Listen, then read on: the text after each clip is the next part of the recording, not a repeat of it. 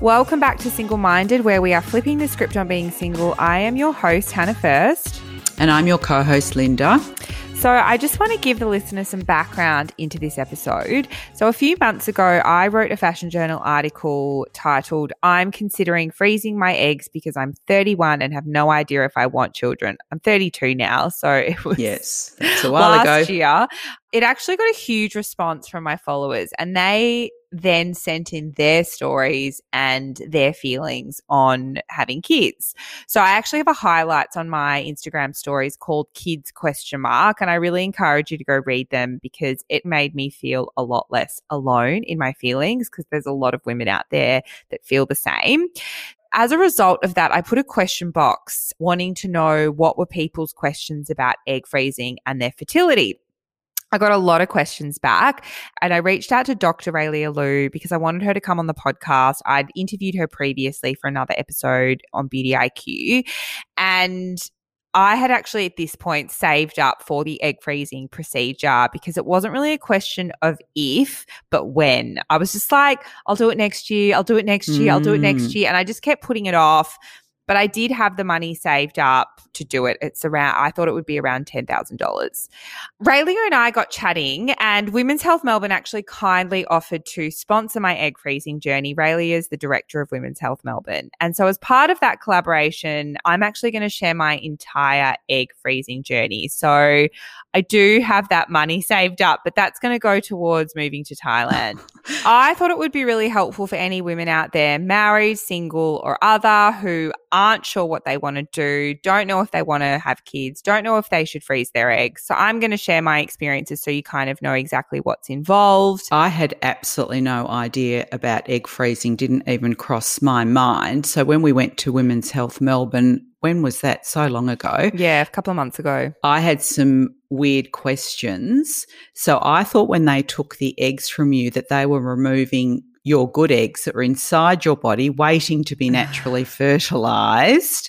But I have since learnt that each cycle you've got, say, 20 follicles that are activated. So they're just making use of eggs that you would lose anyway in that cycle. So that was a relief. Yeah. And then I was told that men produce fresh sperm every day, and of course their sperm supply gets replenished at least every 64 days. So they've got a very different journey. And I guess I wasn't sure if it was 69 days, that would have been No, 64. Bad luck. And I wasn't sure if egg freezing was really necessary for you at 32, but I have listened to a couple of women who are going through the process because now it's top of my mind. Yep. And they're both late 30s, and I realise it's actually pretty important to do it now, not later. Yeah, well, I did want to actually share a couple of Instagram stories that people had sent in just to give you a bit of a flavour for what will be on those stories. So this is one girl sent in, "I'm 36 this year. I've solo travelled my way across the globe on and off for the last 15 years. Loved in some amazing countries, and I've been single for the better part of 6 years. Kids had never crossed my mind, but as my July birthday seems to be rapidly approaching, I'm thinking, should I freeze them just in case? But then I've never stopped to think about having kids. Truthfully, it doesn't enter my mind until someone else brings it up. But what if? There's a tiny piece of my brain that says, you might meet the one, how bloody corny, but what if it's too late to have one? Would I feel I missed out? Or would I keep living my life of expensive handbags, hostels, music festivals, and international travel?" I just read that and I was like, is that me? Like, it really sounds like me. Here's another one. "I waited until I was 36 to freeze my eggs, and it didn't go as well as I'd hoped. I wish I'd done it when I was younger. I'm now 39, and honestly, your episode on sperm donors has me seriously considering going ahead with single parenthood. My main hesitation is I don't have family nearby, and how could I afford childcare?" And then there's another one. "So when I was 32, I found out I had low egg count and was advised to freeze some eggs for the future if I wanted kids. The problem is, while I always assumed I'd eventually have kids, I just wasn't sure if I wanted them enough to put myself physically and financially through the process. I thought on it for such a long time, unable to make a decision. And in the end, by not making a decision, I unconsciously did make one to not proceed. I'm now 39 and at times doubt myself. That one's quite long, but they're just really interesting what some of the women sent in. And it's like, it's not just you're a woman in your 30s, you must want kids. Like, there's just a lot of women out there that are just really not sure. And it was just so amazing to hear what they all had to say. It's a plan B. Yes, it is. And I think you said to me, Mum, just freeze them and then make a decision later. That was your advice. Right. Part 1, which is today's episode, Raelia will be answering listener questions on fertility and egg freezing. And part 2, which will be coming out later, will be an audio diary of the actual procedure, as well as deep diving into my reasons for getting my eggs frozen. You'll also be able to follow the journey on my Instagram at Hannah First. This is a really personal decision, so I'd recommend anyone thinking about getting their eggs frozen to speak to their GP first. So let's get into my interview with Raelia.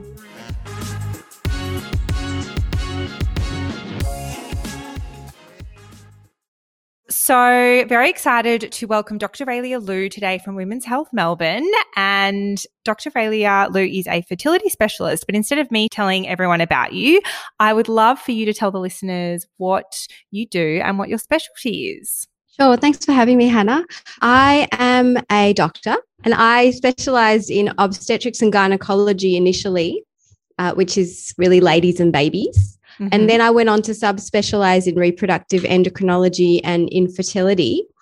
And I sought the highest qualification in that area, which is called the CREI, which is not essential for a doctor to have to practice in the fertility zone, but it is considered the elite qualification that a fertility specialist requires to be a head of unit or to really kind of have great expertise in every area of fertility, including male and female infertility, as we don't get any of that training in our general obs and gynae specialty training. So I did 3 years on top of that to gain that qualification. And so is what you do now mostly to do with fertility? That's right. So I call myself a retired obstetrician, tongue in cheek, because I'm only 41, but I'm a retired obstetrician. I'd love to get started on some of the questions now. These questions were sent in by some of my followers on Instagram when I shared some stories that women had shared with me about their, I guess, fertility journey, but also about their decision to have kids or not have kids. So how does our fertility change as we get older? So it's complicated because it's multidimensional. So in terms of egg quality, potential to make a baby, certainly that deteriorates quite rapidly as we get older. We start off with all the eggs we're ever going to have. And for most women, we don't run out of eggs before our fertility starts to decline. Our fertility is more about our age than our egg number. So sometimes women can be falsely reassured when they have a high ovarian reserve reading and may not understand that egg quality trumps quantity every time. We make all the eggs we're ever going to make before we're born and we don't replenish them. So they have to last the distance and they've got a shelf life. So when you're under 30, most eggs are capable of making a normal embryo. As you age beyond 35, it goes from being the majority of eggs that can do that to the minority that can. So it becomes harder and harder for women and couples to get pregnant, often when they try later in life. But fertility is not just about eggs. It's also about the female body. And as we get older, we tend to acquire different pathologies in all aspects of medicine, and fertility is no different. So conditions that we may not have been born with can develop that can impact our fertility. So we're talking about things like fibroids of the uterus, which are benign tumours that can distort the uterus, or endometriosis, which is a really common condition affecting 1 in 10 women that can progress and become a problem when it wasn't before. And other conditions like, for example, a condition called adenomyosis, which is a more diffuse change in the muscle texture of the uterus that can be impactful on fertility, can happen gradually as we get older. So that's just some examples of some different conditions that can be more prevalent or more common as women do get a bit older. And then there's the whole category of being pregnant at an older age, and the fact that the older we are when we get pregnant, the more likely we are to suffer certain complications of pregnancy. So, for example, it would be unheard of to most listeners for a 25-year-old to have a heart attack because they were pregnant. But that wouldn't be unheard of at all in someone over 50 attempting a pregnancy. So there are certain things like, for example, blood pressure problems, a tendency to develop gestational diabetes of pregnancy that do become significantly more common as a woman ages, and it's certainly much more common over the age of 35. And it may be quite surprising to some when they hear that from an obstetric point of view, someone aged over 35 is considered of advanced maternal age. That's the definition. We call women over 35 advanced maternal age, not normal maternal age, whereas many women are actually having babies over 35 all the time. So it's one of those situations where our habits and our tendencies have changed, but our biology still remains the same. I think when I came to see you, the thing that I had no idea about was I thought you ran out of eggs. I had no idea that it was because it's the quality of the eggs, not the number of eggs that you have. I had no idea that that was the issue, because you do hear a lot about women having babies in their 40s or their late 30s. But do you think as you get older, like those stories that you hear, it is less likely though as you get into your late 30s and 40s? Put it like this. As a fertility doctor, I see hardly any patients in their 20s, hardly any struggling to have a baby. Of course, I see some. I see patients who might carry genetic problems that they want to screen out in embryos. Endometriosis is a common condition that can happen to young women. But I see hardly any patients when they're trying in their 20s, whereas I see huge numbers in their late 30s, early 40s. So the chance of having problems is amplified as we get older. And of course, there will be people who don't struggle in those age groups too, but the proportion of people who struggle are significantly overrepresented in those age groups. Yeah. Today, I really wanted to talk about egg freezing. And this is the question that probably came up the most, was what age is ideal to do egg freezing? And is there an age where you no longer recommend it? Sure. There's perfect and then there's good. Okay. So in an ideal world, you want to freeze young, healthy eggs that have great pregnancy potential. So what goes into the freezer is what comes out of the freezer. Yeah. And that is ideal. And in an ideal world, we'd love to see women come in their mid-20s to early 30s to freeze eggs so that what goes into the freezer is terrific. You said that it's the eggs that are frozen, it's those quality eggs that then come out. Is that correct? That's right. So let's just say you're 30 and you freeze eggs and you come back to use those eggs when you're 40. I wouldn't be quoting you embryo statistics of success of a 40-year-old. I'd be quoting you success rates of a 30-year-old because the eggs intrinsically, while they're in the freezer, are unchanged and they're metabolically arrested. So from the eggs' point of view, it's like they went to sleep the day they went into the freezer and they woke up the day they came out. So that's what's brilliant about this technology.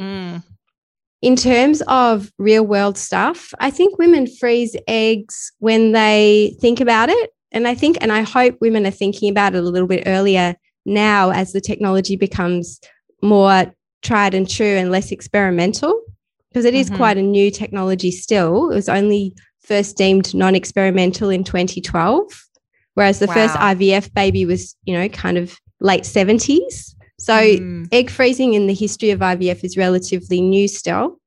And so, we've now got lots of babies born from frozen eggs, but as those early adopters froze eggs, we were still watching to check on safety and making sure that babies born from frozen eggs were normal, which they are. And we've been really reassured. In fact, outcomes in the data from around the world are more reassuring for babies born of frozen eggs than they are for IVF babies in general, which as a doctor who does a lot of IVF, I find extremely interesting, because what that tells me is that it's not the technique of IVF that shows some outcomes that we see. So, for example, we see that IVF babies have a very slightly increased risk of congenital abnormalities compared to naturally conceived babies, and that's been demonstrated in huge studies across the world.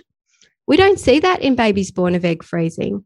So what that is telling us is that probably those problems are intrinsic, not to the IVF process, but to the couples that are seeking IVF for reasons of infertility. Yeah. So we're learning actually a lot all the time in IVF. It's a fascinating science, but the oldest IVF baby in the whole wide world is in their early 40s to this day. So we still won't have data for a long time about, kind of how IVF babies age compared to babies born naturally. So far, we've found that there's been no differences of a detrimental nature in any pathology. So we think there probably won't be, but time will tell. And you mentioned that the ideal age would be sort of mid-20s to early 30s. Up to what sort of age in your 30s could you still seek egg freezing and there would still be a good result? So again, I guess it depends on what we call a good result. As women get older, we have two problems that are separate but happen in parallel. So one problem is our egg count diminishes, and so the number of eggs you can get in a cycle relative to your younger self goes down significantly year by year. And then on top of that, the quality per egg and the chance of an egg making a mistake, the eggs deteriorate as we get older. So we get fewer eggs and poorer quality eggs the older we are when we freeze eggs. So statistically speaking, your chance of having a baby from an egg frozen, over the age of 40 is not terrific. And I do tend to counsel women when they come to see me in their very late 30s and early 40s about other options, such as whether they would consider trying to have a baby now using donor sperm, for example, if they're not in a relationship. It's very fair if somebody doesn't want to do that. It's not my place as a fertility doctor to talk them into it if it's not on their radar and something they don't want to do. And I certainly have supported women freezing eggs in their 40s if that's what they want to do. I think the most important thing is realistic counselling. And I always discuss IVF outcomes with women who want to freeze eggs relative to the age they are, because I think that's really important. Because when you do freeze eggs, particularly in your early 40s, you're not going to do better than if you were trying IVF with your own eggs at that age. And we have that data to explain to women. So I would say that, the absolute oldest person at their age when I froze eggs for them has been 43. And I think that's because when I do counsel women realistically, they might decide not to do it a lot of the time. If they are, in the years over 40, they either decide to do something else, or they might decide that if they want to have a baby, they might go about it in another way in the future rather than freezing eggs for themselves at that time. But some will want to do it and will be motivated and will know the risks and will want to do it because they want to guard against decision or regret and have that opportunity in the future as if they were trying at that time. I guess you've sort of touched on this, but what other fertility options are there once you get to a stage where you may not recommend egg freezing, or at that age, are there any other options for women? It's not the age of the woman per se, it's the age of the egg that determines embryo viability. So a woman can use a donor egg if she wants to carry a baby beyond the years when her own eggs will yield a healthy embryo. And many women do choose to do that. It's still not widely spoken about, I think, in Australia, even amongst women who've made that choice. I think there's still a bit of taboo. It's not accepted widely, and I think there's still a lot of stigma. But many women who do have babies in their 40s are using a donor egg. So when other women see many women having babies in their 40s, it's important, I suppose, to highlight that, because otherwise women can have unrealistic expectations of what's possible.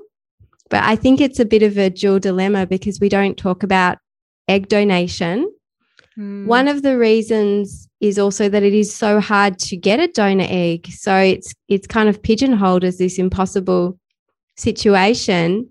And many women prior to COVID used to fly internationally to other jurisdictions where it was legal to pay a donor to donate eggs anonymously in an overseas clinic.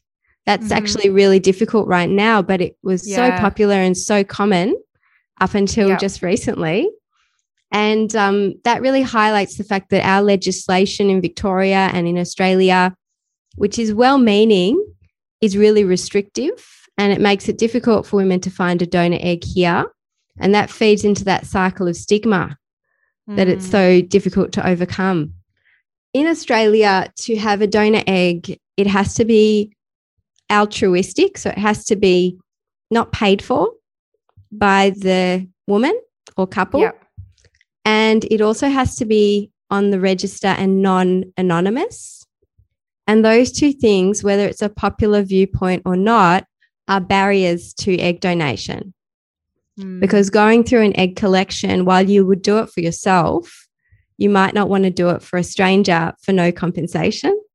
And in countries where you can do it without ever fearing a knock on the door in the future, and when you can do it for some financial benefit, there are no shortage of egg donors. Yep. It's the same here with sperm donation, isn't it, as well? It is, and that also does limit the number of sperm donors. Yep.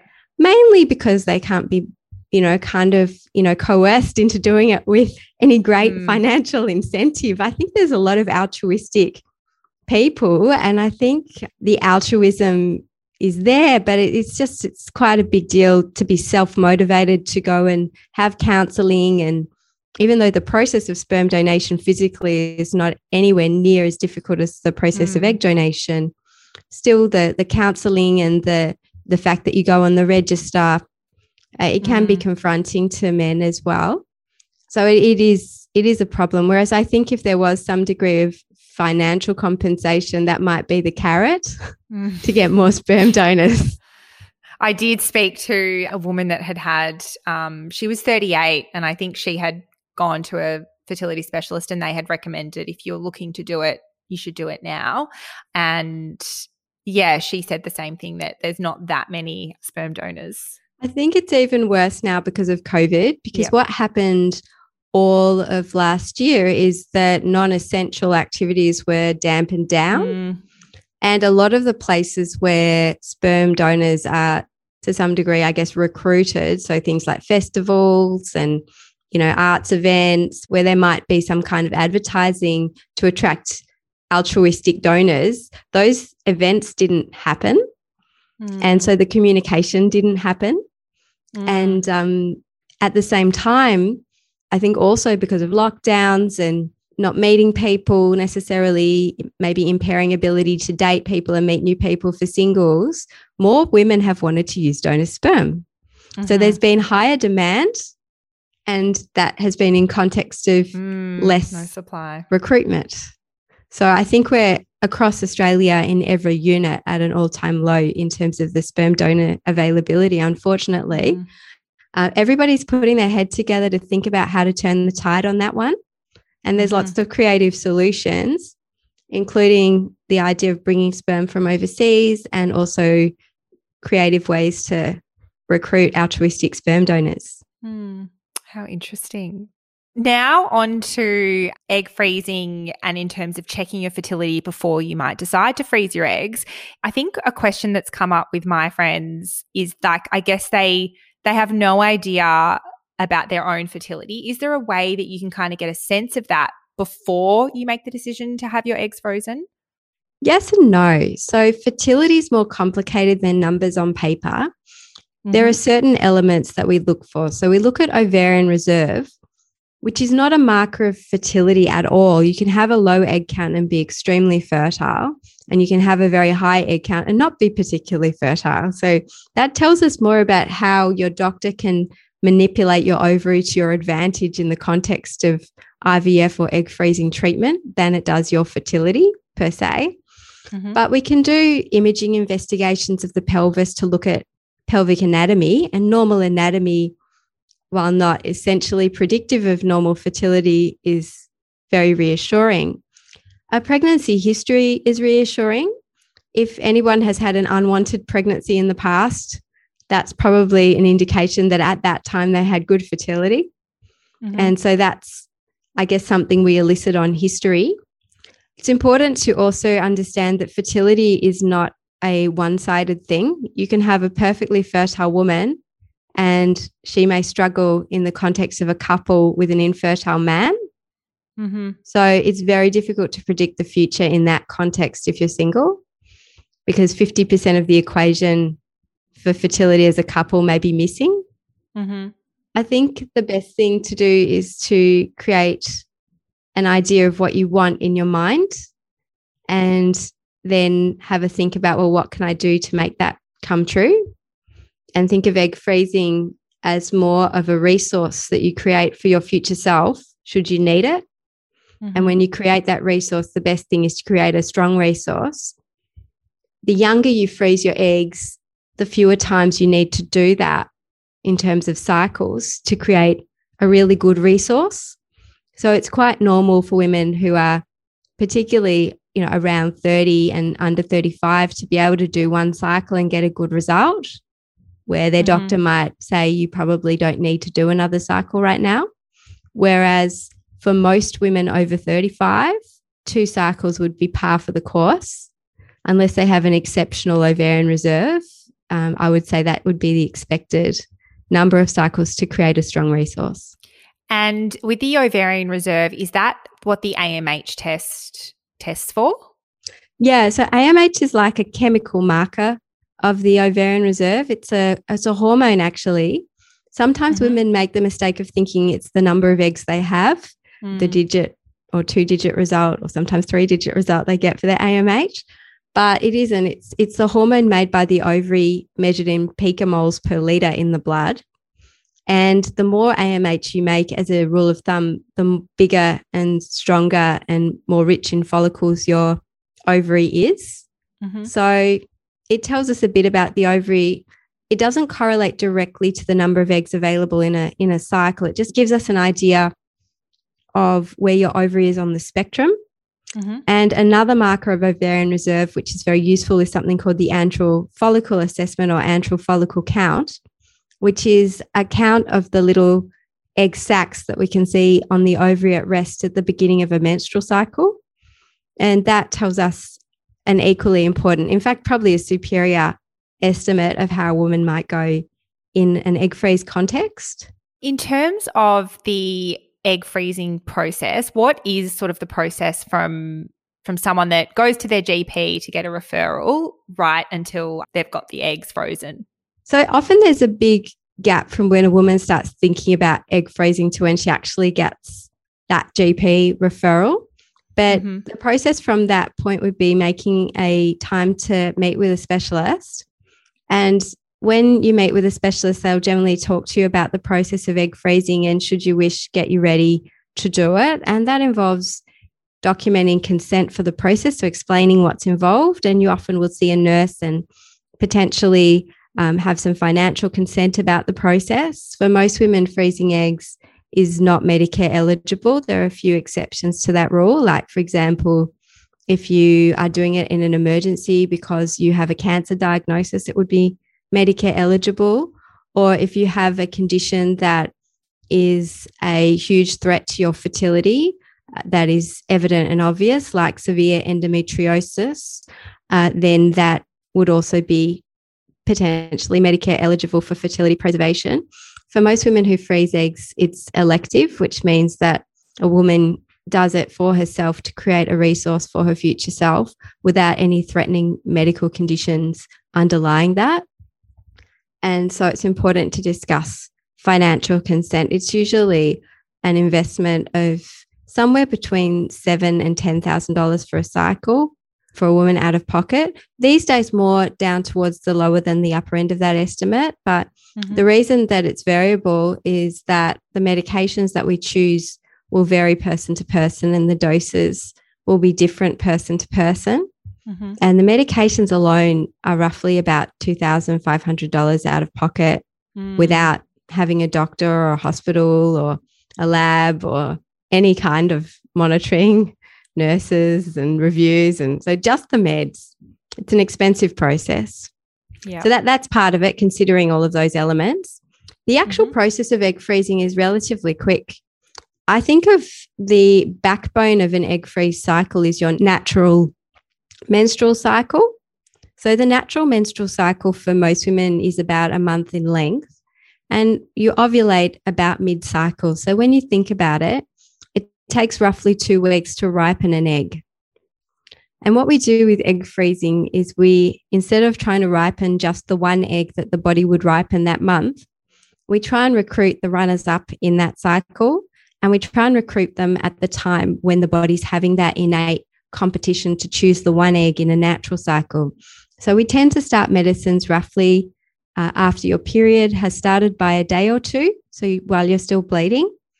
And we kind of mess with that recruitment process to try and get all of the runners up that were trying to, but were destined in a natural cycle not to be the winner of the race, to get them to run the race as well.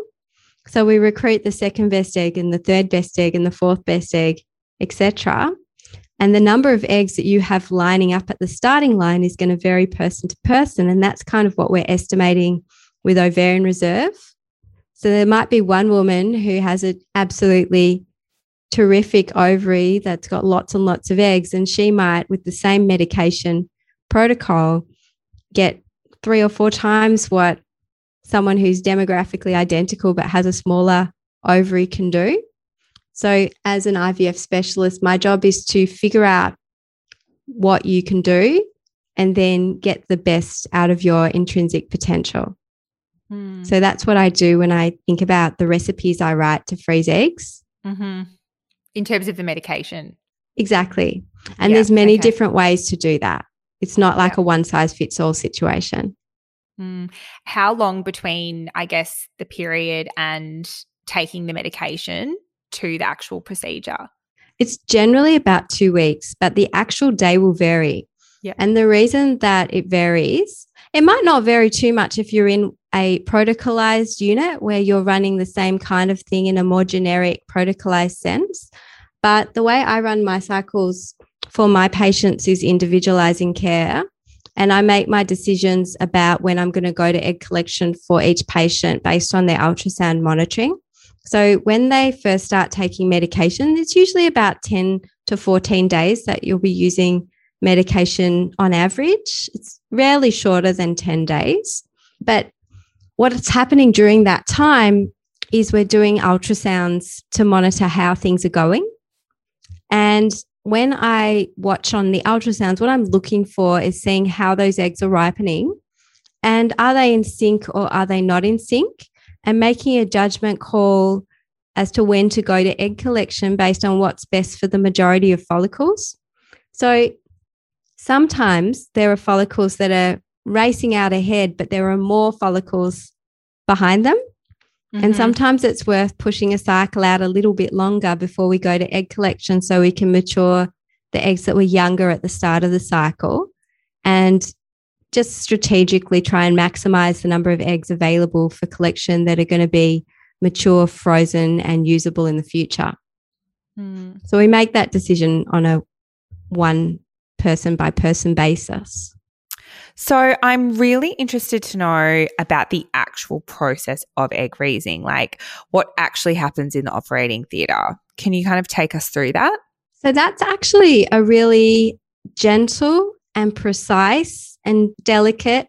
It's not like a kind of, orthopedic surgeon type procedure. Basically what I do, the patient comes in to theatre, and there's quite a few people involved in the theatre. So sometimes it's a bit surprising how many people are actually in the room, but they've all got jobs to do. So there'd be some nurses and an anaesthetic doctor, a lab scientist, myself, a theatre tech. There's a few people around. And the first thing we do is an ID process, which is really important to make sure that all the paperwork matches and And I actually check every single dish with the scientist as well and make sure that it's labeled correctly and the names on the dish and the ID numbers on the dish. We're finicky about that. So there's no way we're going to mess up whose eggs go to who in an IVF lab. And everything's also barcoded. So it's got this system called RI, which is basically double checking the humans and making sure no one makes a mistake. So that all happens when you go into theatre. But then what happens as the patient is you go to sleep. You're given an anesthetic that really what you remember is having a little drip put in your hand. And it's a concoction of medications to make you really deeply sleepy so that you're not aware of the procedure at all and you're not in any pain and you will not have any recollection of the procedure. You'll remember going to sleep and then the next thing from your memory is you'll be in recovery. So that's really what it's like as a patient. I've been through it myself and I can tell you that's what it's like. In terms of what happens when I'm in theatre, I do an ultrasound while you're sleeping, and it's a transvaginal ultrasound. And what I'm doing is really trying to minimize the distance between the ultrasound probe and the ovary so that I'm squishing the ovary up against the top of the vagina. And so the needle that I pass through the roof of the vagina into the ovary is in ultrasound vision at all times. And I take the little needle tip and I put it in each individual follicle and I aspirate out the fluid from the follicle. Eggs are actually microscopic. So when I'm doing the procedure, I'm not seeing your eggs. I'm seeing your follicles and I'm seeing the little tip of my needle and I'm seeing the fluid being sucked out of the follicle on the ultrasound screen as the follicle kind of shrinks around my needle tip. And I'm seeing that little fluid drip, drip, drip into a test tube. And that test tube then goes to my colleague who's my partner in crime in the procedure, a scientist, an embryologist, and they search through that fluid with a microscope to find the eggs. So they're telling me, I'm hearing them verbally telling me in real time as they're finding eggs. And usually by the end of the procedure, they've told me how many eggs have been collected. It's not always every follicle that gives us an egg. There is operator variability in that. There's a bit of a learning curve with egg collection. You do have to know how to do it really well, and to not miss follicles requires a bit of skill and dexterity. But in terms of eggs, not every follicle has an egg to give. Sometimes the eggs have degenerated within a follicle over a woman's lifetime. So there can be some follicles that are empty. And so we always, would counsel a woman freezing eggs that not every follicle will give us an egg. We hope to get an egg from at least 60% of the follicles we see on ultrasound. Of the eggs we collect, not all the eggs will be mature or usable egg. It's not every egg that can make a baby. So we really only freeze eggs if we think they're high quality eggs that can make a baby. So the number that we find out from the egg collection is how many eggs were found. And then there'll be a revised number as to how many are actually frozen, because the lab will only freeze eggs they think are in your best interest to freeze. And how many eggs would you hope would lead to, I guess, a healthy pregnancy later on? So that is 100% dependent on the age of the woman. Yeah. Okay. There's a really great study that I actually quote quite often to my patients by a guy called Goldman in America, where he analyzed the data as to how many eggs do you need to have X percentage chance of having a baby. Mm-hmm. And there's a really lovely graph in that paper that I use actually on my desktop all the time. If you are under 30, you are going to have actually a very reasonable chance of having a baby with 10 to 20 eggs in the freezer, like in the vicinity of about 70 to 80%. Mm-hmm. But if you're over 35, you're going to need 30 eggs to give you a similar chance. Mm-hmm. The older you are, the more eggs you need, and the less certain, even with a higher number of eggs, that you'll be successful.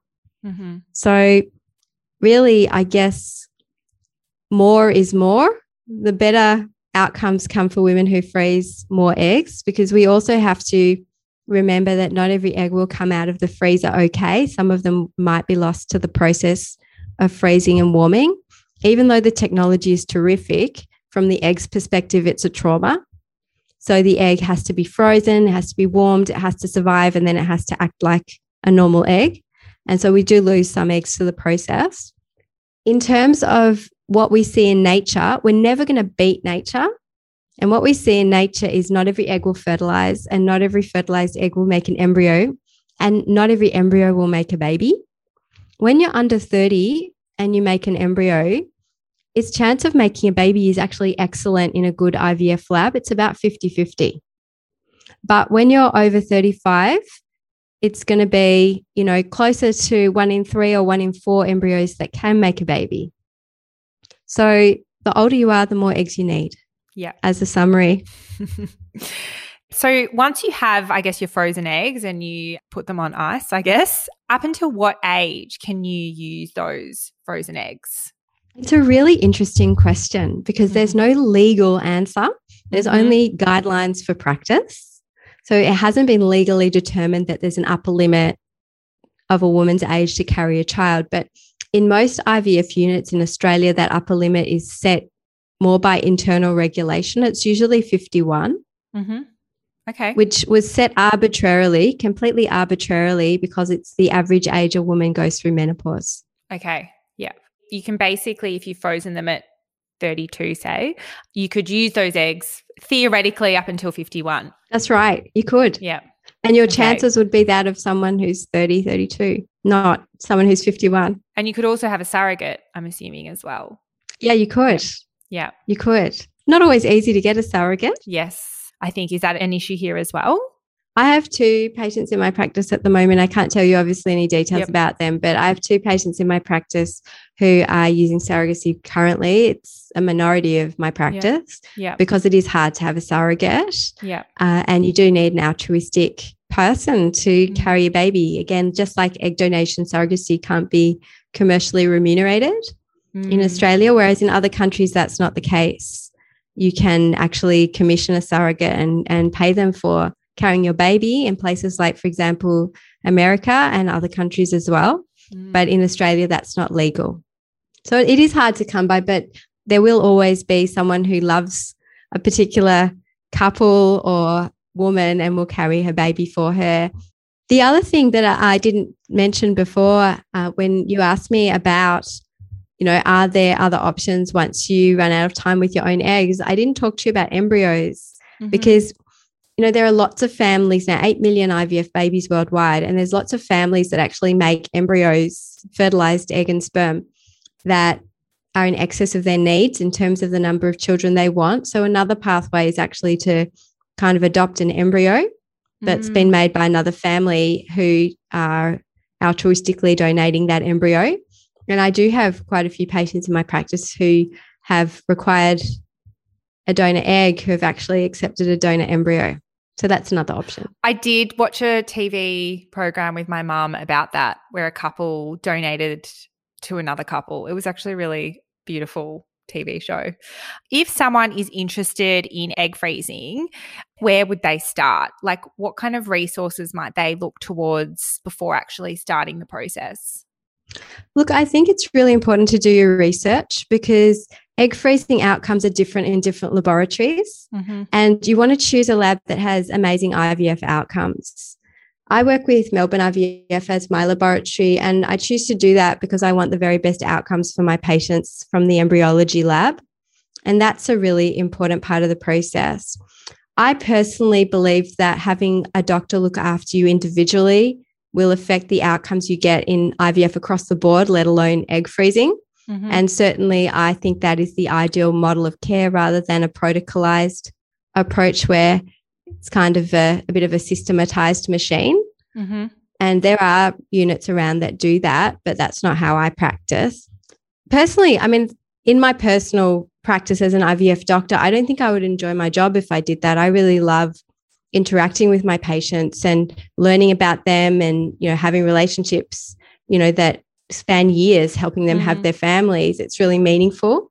And I think it's really reassuring for something like egg freezing, particularly where it's a group of well women. This might be their first ever anesthetic, or it might be their first ever hospital admission. I think it's really reassuring to know your doctor and that they'll be there for you for your procedures and doing their best to get your best outcome. So I would encourage women to consider that the model of care where you have your own specialist, and especially in an IVF unit with excellent success rates, should be first and foremost as to where you choose to freeze your eggs. In terms of the process, it is quite invasive, but it is quite quick. And I find most women tolerate it extremely well. It's over before you know it. And while it's a big decision to freeze eggs, I've never had any single patient regret doing it. I think it's something that women feel gives them choice and gives them future options. I've had patients who've come back to use their eggs in various contexts. I've had patients who've come back with a partner. I've had patients who've decided to proceed with a donor. I've had patients who've gone off, met a partner, had a baby naturally, and then come back because they struggled to have more than one when they started a little bit later in life, and their frozen eggs were a godsend. So there's so many different contexts. I've had women who've frozen their eggs who've donated them to others because they didn't eat them. And so there's so many beautiful potential outcomes from egg freezing. I think it's an amazing technology, and I think we're blessed to live in a generation where it's possible, because I think there are a lot of women, particularly who may have missed out because the technology wasn't there for them. And I think there are many women who unfortunately have had cycle after cycle of difficult failed IVF because they've been trying to have a baby with same age eggs at an age where their fertility is really low. So I see egg freezing as a real revolutionary science. I don't think we should oversell it, because particularly for women who try and freeze eggs a little bit later in life, it might not be a panacea. But for women who freeze eggs at a young age, outcomes that I have seen in my practice have been amazing, and I'm very pro the technology. Well, thank you so much, Raelia. It was a pleasure to speak to you today. So, yeah, thank you. My greatest pleasure. Thanks for having me.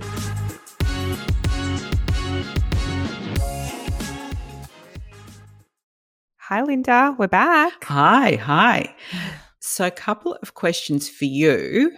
So what is the process that you have to go through before you freeze your eggs?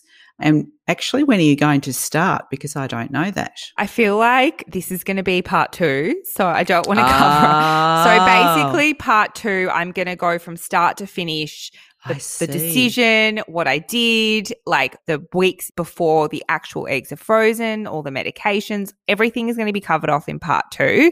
So subscribe to the podcast if you want to get that. You're not going to ask that. And just, one thing, please. I know you have to have shots.